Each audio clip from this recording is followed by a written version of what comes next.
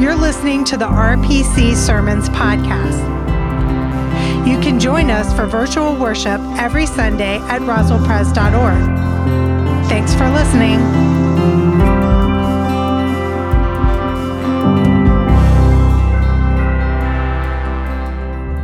So this week, we are continuing our generosity series, Blessed and Blessing, as we prepare to do ministry next year in 2022. And we do ask that you would pray about how God is leading you to give and share your commitment with us. You can go online and there is a give button and it will tell you how you can give and give you all the directions there. But your commitment allows us to plan and prepare for ministry in the coming year. In this series so far, Jeff has walked us through what it looks like to bless our world, to bless our church, and to bless our community.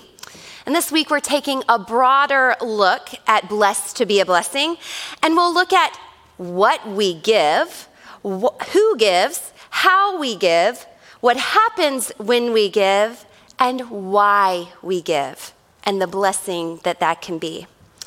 But before we pray and get into our scripture, we're going to begin with an exercise, and I'll tell you where it came from. So we have this awesome new young adult ministry called Theology on Tap, and it's where young adults from RPC and our community meet with RPC pastors and share a beverage and discuss a theological topic.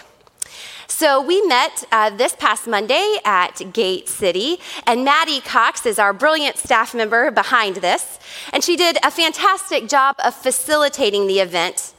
And the topic that we were discussing was super fitting, is blessing. And so we started out sharing some of our blessings with one another. Now, certainly over the past year and a half, we've all had our fair share of heartaches and grief. And I wondered how that might impact what people shared. So often we get caught up in all that's wrong and hard, and we don't realize that God's still at work, even in the midst of those hard and broken things. Blessings still abound. And that's what I heard from these young adults. They had so many blessings. We even had to stop the time because we were going on and on sharing these blessings.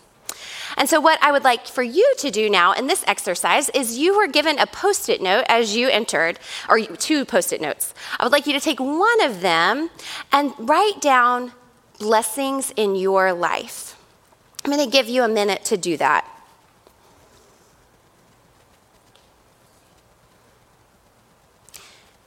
Certainly, as we continue on in this sermon, if you think of other blessings you want to add to your list, please feel free to do that.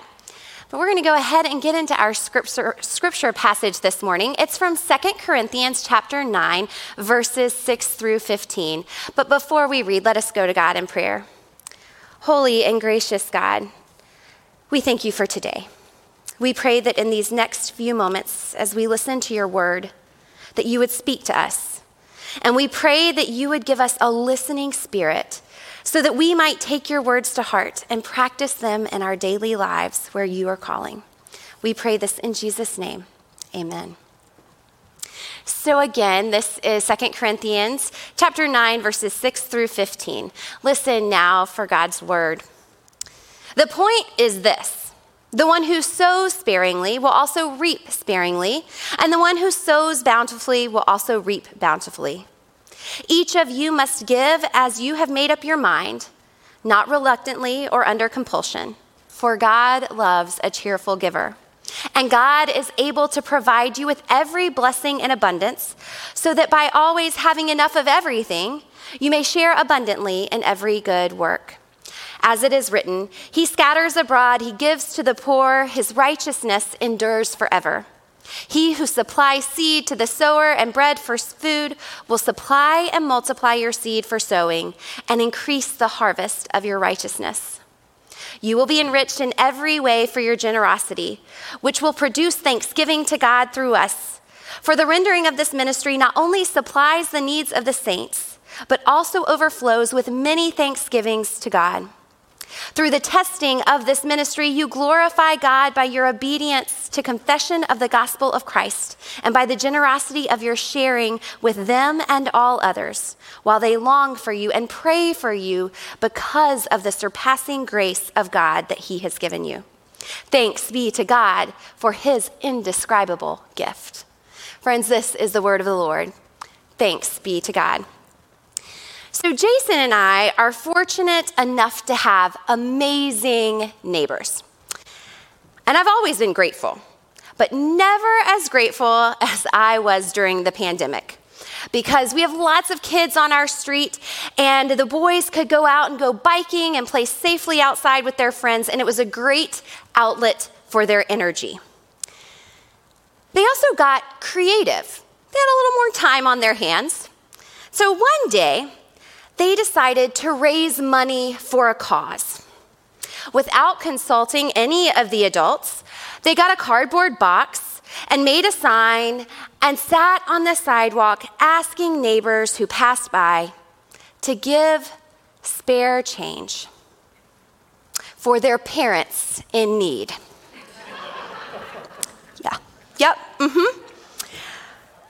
Our neighbors thought it was hilarious. Some of them even gave money to the kids, which of course we returned, but I about died.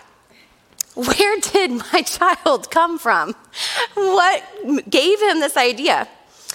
Jeff mentioned last week that he hates asking for money, and that's me. I am not like my child. In high school, when I had to raise money for sports or other things, I would take money out of my own stash or ask my family members rather than going door to door. I just hated doing that. Needless to say, I never won the highest sales in those things. But Jeff mentioned in his sermon last week that he is not ashamed to ask for money for RPC. And I honestly feel the same way. Because the work being here is good. The work being done here is important. And we're faithfully following where God is leading to do ministry here and in the world. And I will tell you that I am both humbled and proud to be a part of what God is doing through this church family. And we find Paul in a similar situation in our passage this week. The generosity that he's asking for from the Corinthians is good.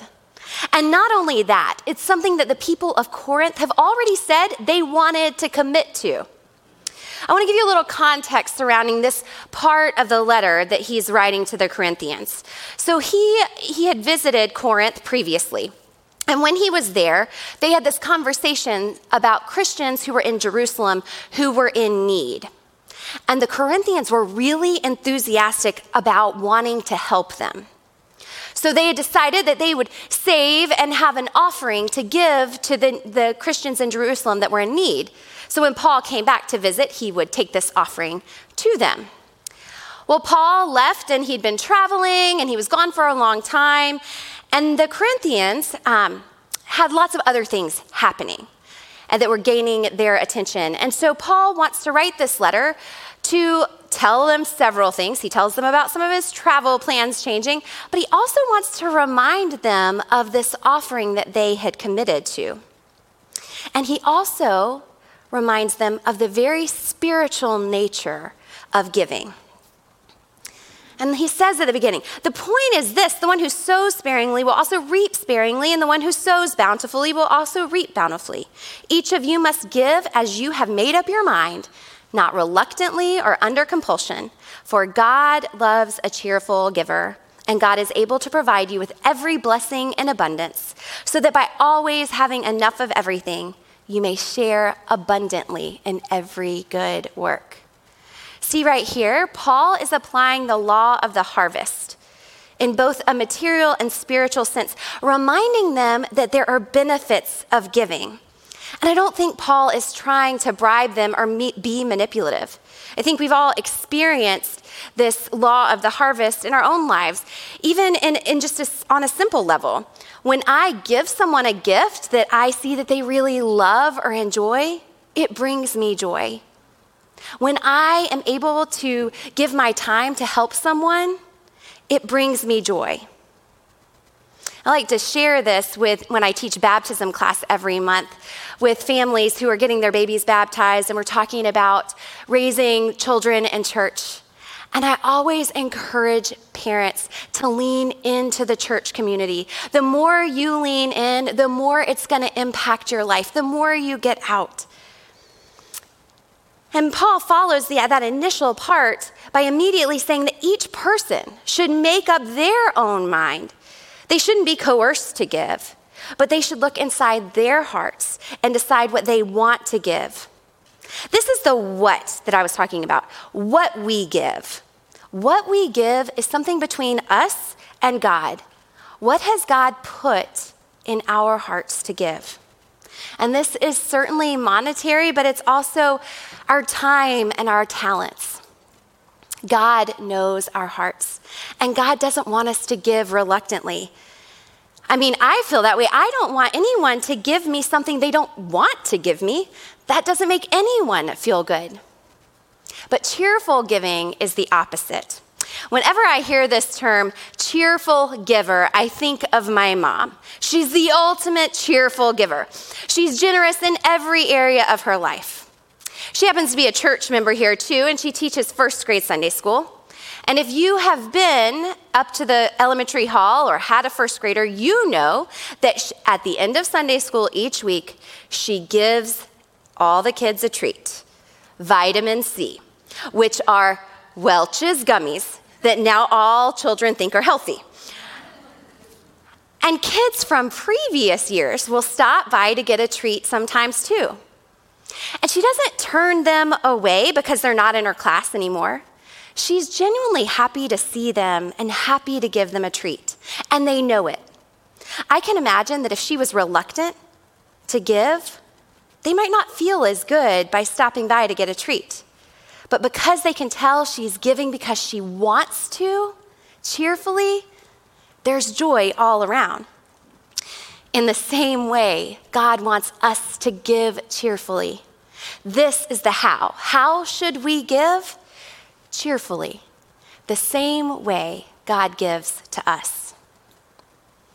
And then there is the who. And Paul is really clear about it. Paul says each person. It's not just the rich people or the adults or the people in power. It's everyone. Every Christian is called to give. Everyone has a part in this. I'm reminded of this story from another pastor, Kenneth Chaffin. He tells this story of a single woman in his congregation whose job didn't pay much, but it was important to her to commit a portion of what she made to the church. But then one week, there was something in the bulletin calling for people to give extra for scholarships for youth to go to a camp. And the pastor noticed that she gave $75 more than she had committed that week. The pastor knew the sacrifice that was involved in this gift, and he asked her why she decided to do it. And she said this, "Pastor, two of the most important decisions I have made in my life about God were made at a youth camp like this one. The thought that through my small gift, God might get the attention of young people and change their lives was more than I could resist." Friends, this story reminds me that God not only blesses the receiver of the gift, but also the giver and the whole kingdom of God. And that's what Paul's referring to in verses 8 through 11 when he says, "And God is able to provide you with every blessing in abundance, so that by always having enough of everything, that you may share abundantly." Enough of everything. That phrase is a little tough to translate and can be interpreted in many ways. My kids' idea of enough dessert definitely does not align with mine. But the ancient Greek word for this is autarkia, which means contentment.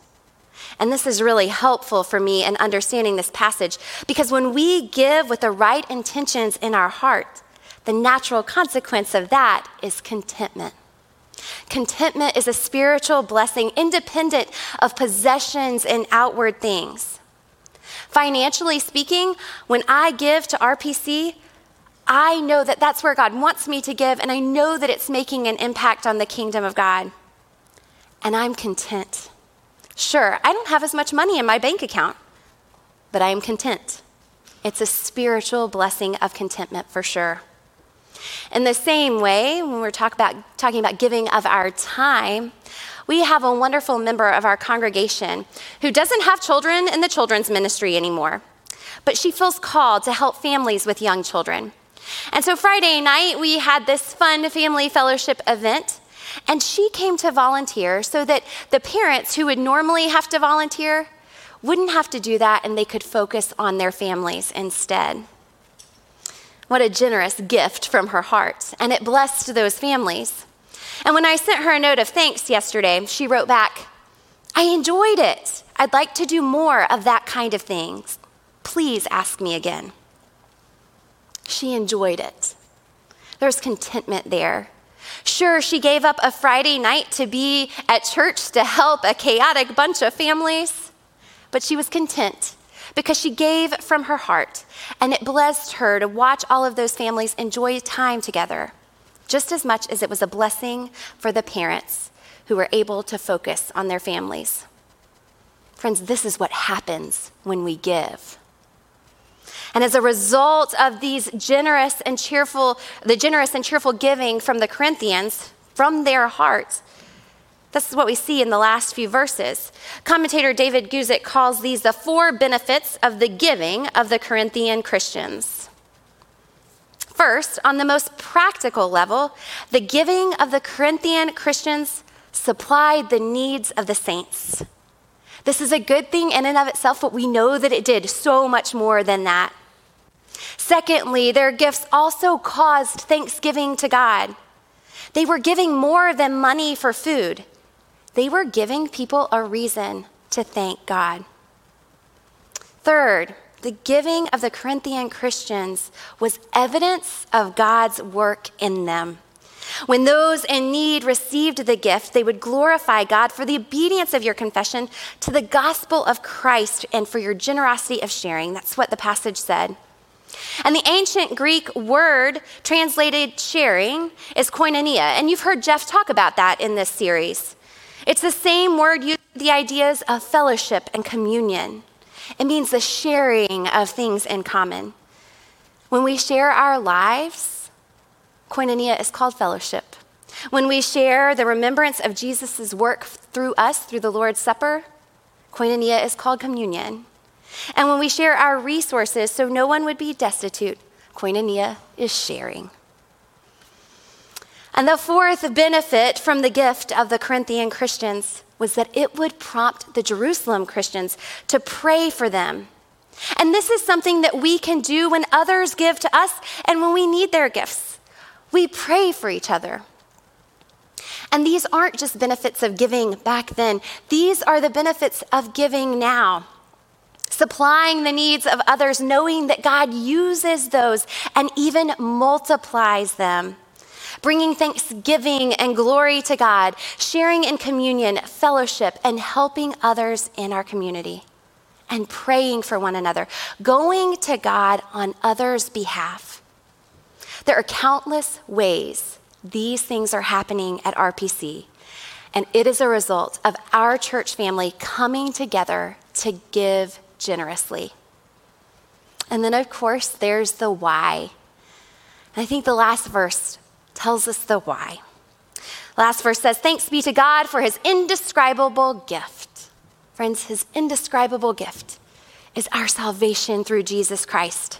The love and grace poured out to us from Jesus Christ is a gift, and there is nothing that we can do to deserve it or earn it. It was so very costly, but so freely given. And as Christians who are trying to live like Jesus did, we are called to give generously. And that will not look the same for each person. But I do ask you to look in your heart and ask God where you can give of your time or your talents or your treasure and be a blessing to others. So now I would ask you to take out your second Post-it note. And I'd like for you to think about that, where you can be a blessing to others. And I'd like you to write a few things down. And I'll give you just a moment for that.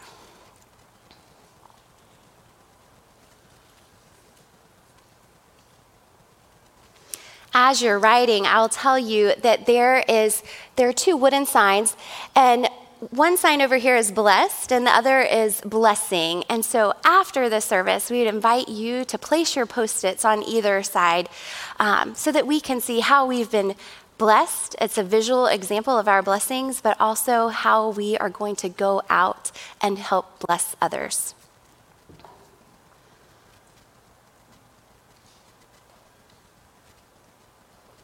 Before we end, I want to go back to verse 8, where it says, "You may share abundantly in every good work." And Guzik puts it beautifully. God blesses us materially and spiritually so that we will have an abundance for every good work. God wants us to be channels of blessing, not reservoirs of blessing. Friends, we are blessed to be a blessing. Let's pray. Holy God, we ask you to help us discern in our hearts where you are leading us to give generously. Help us to look to your example and to give with cheerful hearts. Lord, we ask you to work through us to be a blessing to others. We pray this in Jesus' name. Amen.